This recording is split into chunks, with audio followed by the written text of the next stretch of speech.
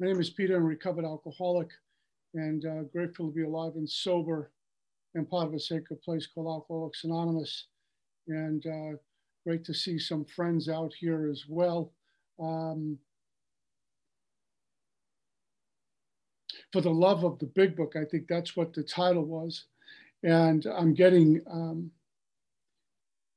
pulled in a direction I need to listen to. I will tell you first, June 23rd, 1988 is when a loving God separated me from alcohol. And I'm very grateful for that gift. And I'm very grateful for the teachers that were put in my path. And for the most part, all my sponsors were very, very what I would call rigid, disciplined, structured, which I needed at the beginning. I had time with a gentleman named Don P., who was not so rigid, and time with Gary B., who was not so rigid, albeit they were into inventory, but they did what my current sponsor does. My current sponsor is Bob B. Out of Minnesota, and they would hear my inventory and have a conversation with me. And they weren't barking at me because my third column was wrong or my fourth column was wrong. They would correct it, but they were looking to help me have an experience with the information. And what I've learned over the years is I can seek information, but I need to have a transformation. It's really important for me to understand that although God allows me from time to time to speak with authority, I am not the authority. He is. And I don't worship the big book. I love our big book. I love the disciplines. I love all of it. I was brought up on it. But they're all vehicles to take me to the power that it was keeping me sober all along. I can't, sweet Jesus. I cannot take credit for anything. I don't have insight. I don't have discipline. I don't have willingness. I don't have anything. Of myself, I am nothing. The Father doeth the works. But what has happened to me on June 23rd, 1988, I was brought to the bitter end, to the bottom. And I began to say, as this author says, fall up. I was surrendered. I didn't even have the ability to surrender on June 23rd, 1988. I was out. I was empty. There was nothing in me. And what this loving God did for me was keep me away from me, because if I was involved in my life, I would have said things like, I need to go to treatment. I need to get to AA. I need to get a sponsor. I need to do the steps. And that was removed from me, because what I've learned now, if I would have been thinking that, I was back in charge of my life. It's called self-reliance and playing God again. God removed all of that from me. I was brought to a place of, please take me from this God. I don't want to die. And I was a clean eraser board. What I've come to find out is when I first got sober, this big book, this divinely inspired big book with all the promises, all the considerations, all the warnings, all the instructions, validated all my experiences. And where I currently am is my experiences, thank you, God and AA, validate what's in that big book. And I have to give all credit to God. And the last thing I want to do is, come across as some authority on the big book, because I knew nothing when I got here. It was spoon-fed to me, and it took me on a path to get me some traction, to have an experience with God, and all credit goes to Him, what I do and don't do. We may not be everything God is, but is it possible who we are is of God? So even the folks who don't open up the big book but attend meetings, they're no less than me or better than me, and vice versa. They're taking their path. And one of the things this big book has allowed me to do in taking me to a place called GOD is have love and tolerance around others, whether they're on this path or not. Don P.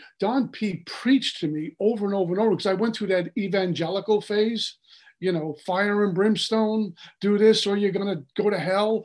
A lot of us have gone through that. And Don preached to me over and over and over again, attraction, not promotion. If I'm separating myself from other people, they'll never knock on your door and say, can you help me? I need to keep the door open and never shoot the wounded. This whole thing for me is a pep rally for the power of God. I think if God was here, he would take the sinners and the saints and turn the sinners into saints, and maybe the saints have compassion for the sinners. That's what this whole thing is about, isn't it? A spiritual walk. And whether it's fellowship of the Spirit, a Woodstock, a local meeting down the road, I like, and I say this lovingly, we're a room full of broken toys. The vagabonds no one really wanted. And somehow, thank you, God, who brings us to AA, and AA brings us to God, and we get to meet and we get to experience the joy of this fellowship and the Spirit in the fellowship. We get to experience the fellowship in the Spirit. What we do really get to experience is God. Now, my first sponsor was a guy, Tony N. from Brooklyn. This guy, to me, invented Alcoholics Anonymous when I showed up. This guy was on fire, as we like to say in AA. He was in the book, and he was a type of sponsor that gave me a time to call, and I had a 15-minute window to 9 o'clock. He gave me to 9:15. Call 9:16. I got his answering machine. For newcomers out there, we had things called answering machines back in the day. And it was really strict and it was really disciplined. But as an alcoholic, I'm undisciplined. And so he taught me some discipline, and I needed that then. And I would call him with my nightlies. I would call him with my inventories, if you will. I would call him, and he helped me stay current. But as disciplined and as rigid as he was, he always told me he's not the power. He was a vessel to take me to the power. I remember my first AA anniversary, my younger brother showed up and he went to Tony. He says, thank you for saving my brother's life. And he says, I did nothing. He came to me, he put his hand in mine, I put his hand in God's. God gets all the credit. And I remember hearing that. It was one of those things that get deposited and you don't know why, but it's going to stay with you for a long time. It leaves residue, good residue. And I was with that gentleman for a long time, and we talked about Mark, and Mark showed up, and I went to Mark, and he was the first guy to show me how to go through the steps annually. And we start even more rigid, more structured. And the disciplines at 10 and 11. But through him, I met a gentleman named Don P. And I never realized how valuable those conversations were with Don P. until he was gone. Life seems to be that way. You have gold in your hand, and when it's gone, you miss it. In the meantime, I'm taking it for granted. I never took Don P. for granted, but there was just something about his voice and his spirit that I paid attention to. And when I found out he was gone, I realized I just lost something that was incredibly valuable to me, a friendship and gold. But so between him and Mark, I learned some incredible things. And one of the things I learned from Don was having some flexibility and latitude, not watering down. It's a big difference.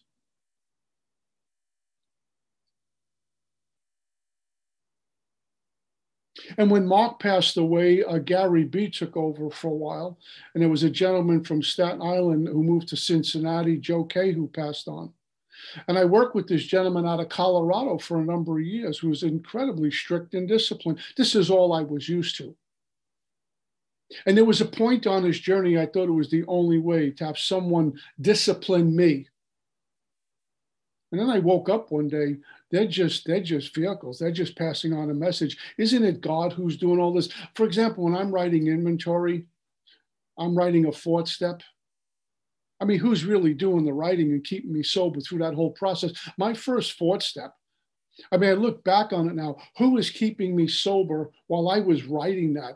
Who keeps me sober now when I'm terrified of life and I'm afraid I'm not going to be okay? Who keeps me sober? That's the power that all of this, our fellowship, our sacred fellowship, the program in the Big Book and the service we get asked to do, those are the things that keep me close to God, if you will, or awaken to God.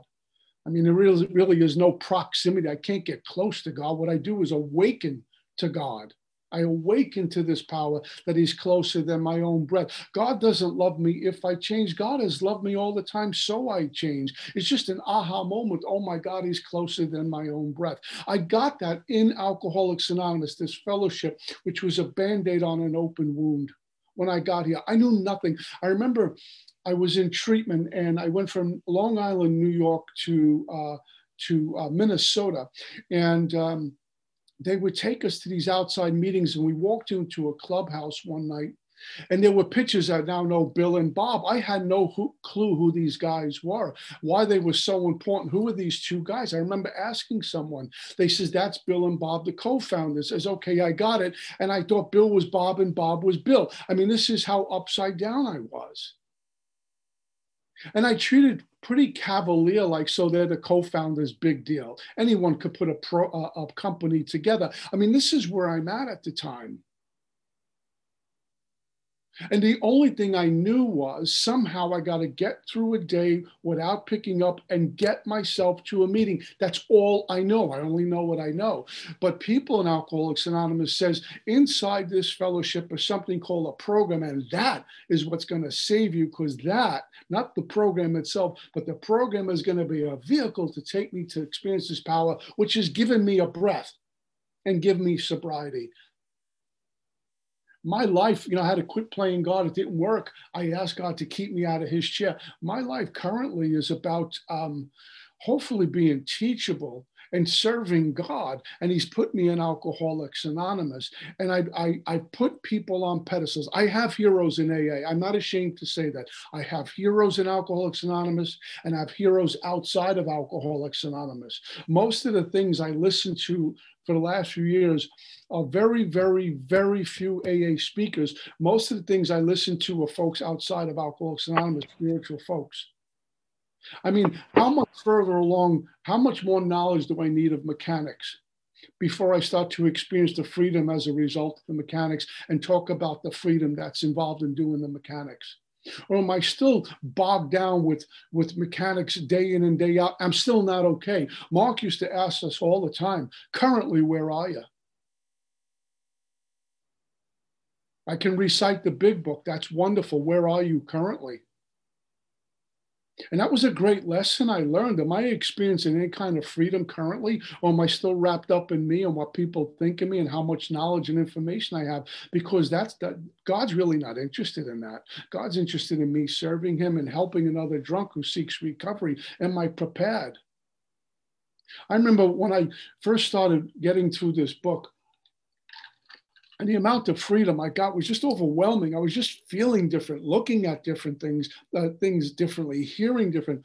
But what I would do is I'd get a new guy and just slam him over the head with the book and the mechanics, and you got to do, and I lose them.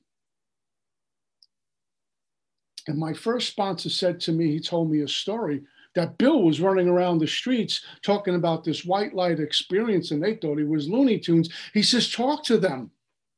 Tell them about you. And what I started to do, and it was, double time doing it, is telling these guys, basically anting up, telling them where I've been. So they can say, oh, Pete, so you like me.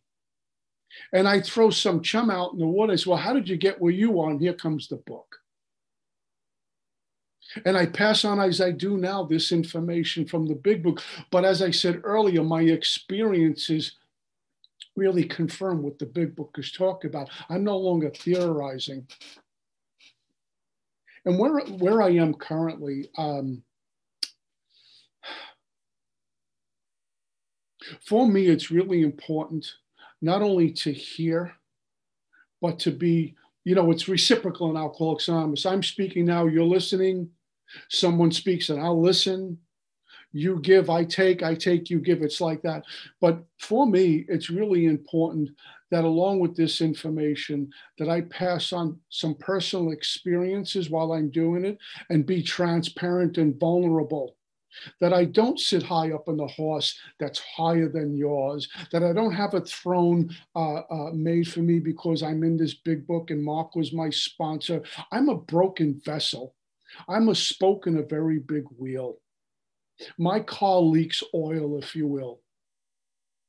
I'm broken and flawed. Alcoholics Anonymous is a room full of broken toys. And I don't mean that in a disrespectful way. It's what holds us together. Our brokenness, when we tell a story, we're listening to what it was like and we go, yep, me too. Then I want to know what happened to spiritual transformation as the result of these 12 steps in this book. I mean, that's vital. And what it's like now. Where am I currently? And it doesn't mean where I am now is butterflies and rainbows 7 days a week. I'm currently a business owner. I've been a business owner for a number of years now. This is new terrain for me. It's a little weird for me because I spent about 10 minutes in college and decided Jack Daniel was better than going to class. And I never returned. And there's that inadequacy that I'm not a college grad and I own a business. And there's challenges financially, challenges with time involved. How do I navigate through that? I need to talk about those things, whether it's to a sponsor, a new guy, or to you. I will tell you this, what I love about my big book, our big book, is that it always meets me where I am, which is unbelievably remarkable. I have you can't see, I have a few hundred books in my room here. And I've read, I'm no exaggerating, about 90% of them. Now, some of those books were stories about spiritual walks of people. When I read it, if I was to read it, it's not going to meet me where I am because I've read it. But for some reason, when I pick up my big book or I go through the steps again with the sponsor, it meets me where I currently am all the time. So although Bill wrote the book, he really didn't write the book. God did, and I need to understand that. I was sponsored by a guy named Mickey M. out of Denver, Colorado for a number of years, about 10 years-ish, right around there. And I learned many, many things from him. But what I really learned was not only more, about the depth of this book and the disciplines in it. What I learned from him, if I could take a couple of things away from that experience, was his vulnerability to me as a sponsee and the conversations we would have when he would hear an inventory. And always reminding me that I'm alcoholic and the talk is cheap, the walk is the sermon. The walk is the sermon. The walk is the sermon. And one thing that came out of these wonderful steps and having a good teacher, I'm sharing my 5th step one day with him. And as I'm reading my columns to him, it had to do with institutions. I'm a cradle Catholic.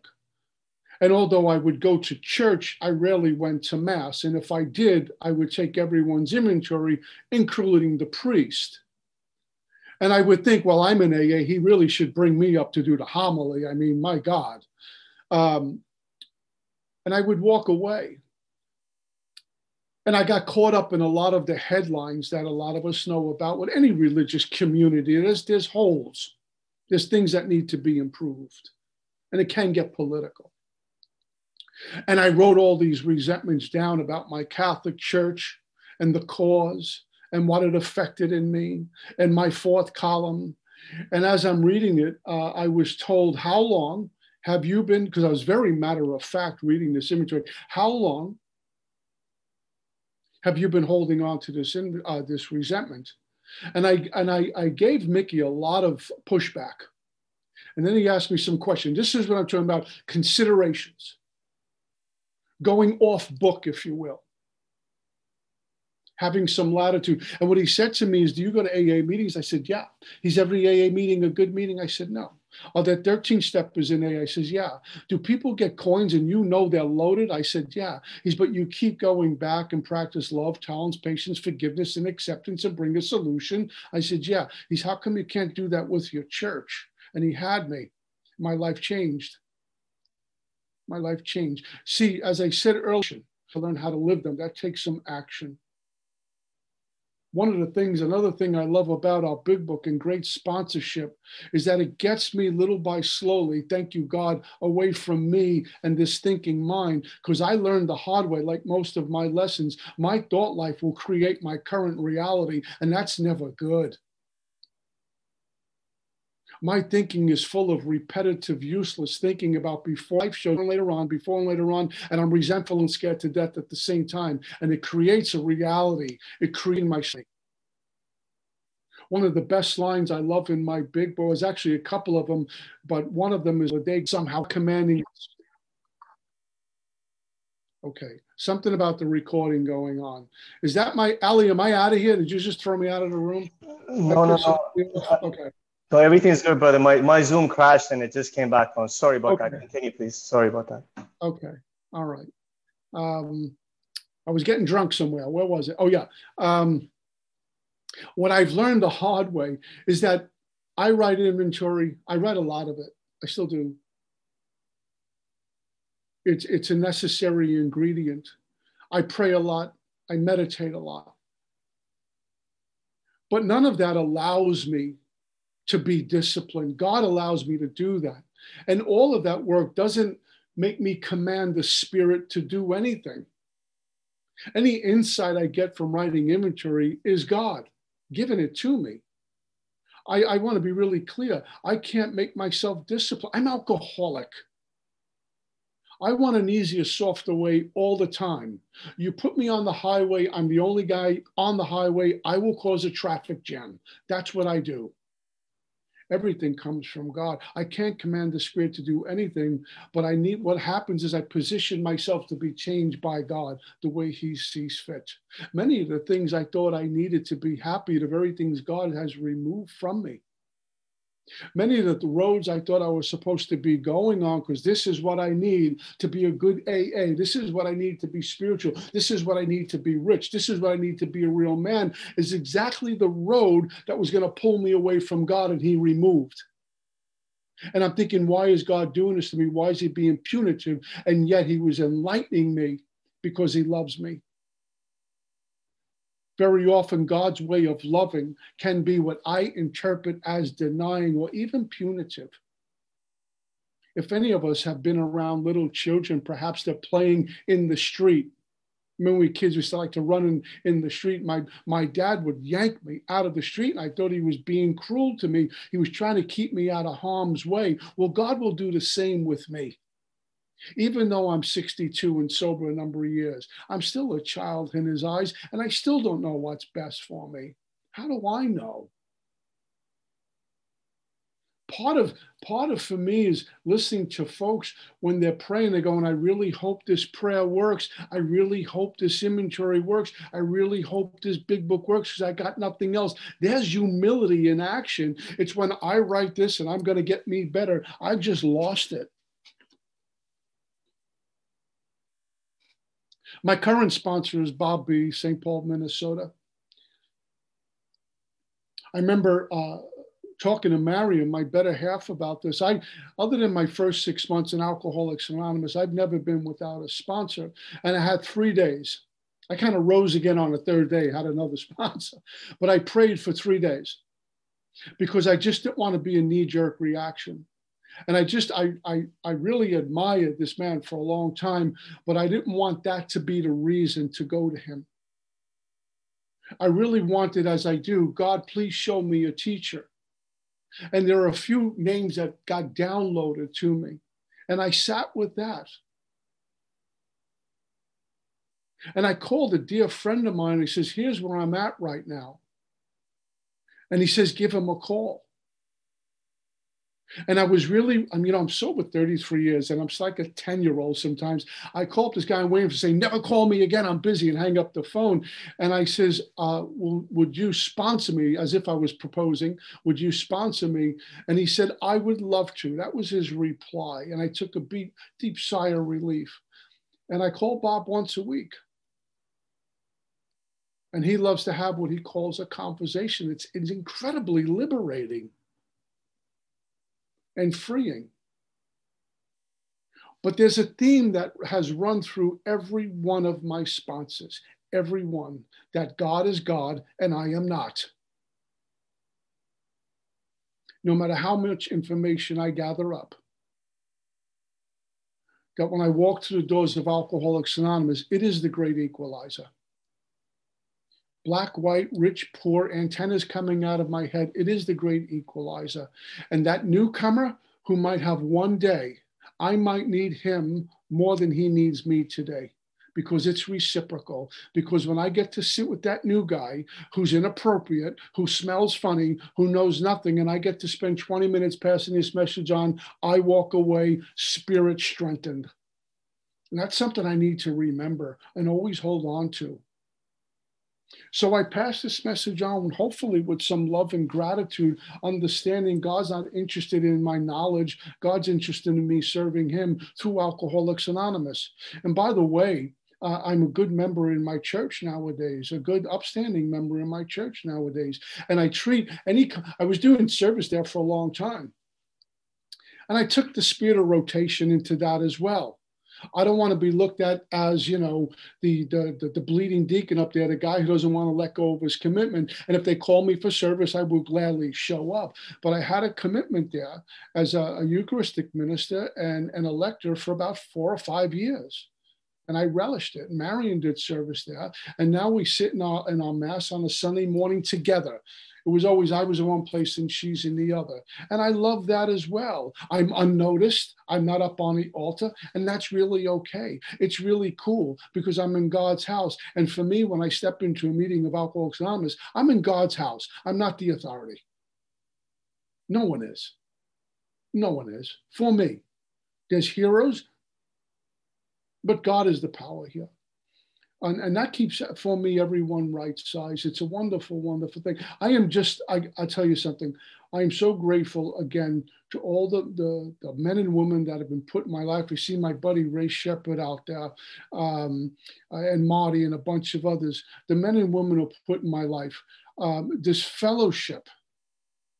I mean, we get to talking about the big book, and sometimes we forget where we found out about the big book, and that was a member of this fellowship, and we were brought into the fellowship. And for me, it was like, sit down, you'll be okay. Here's a cup of coffee. And they hugged me and shook my hand and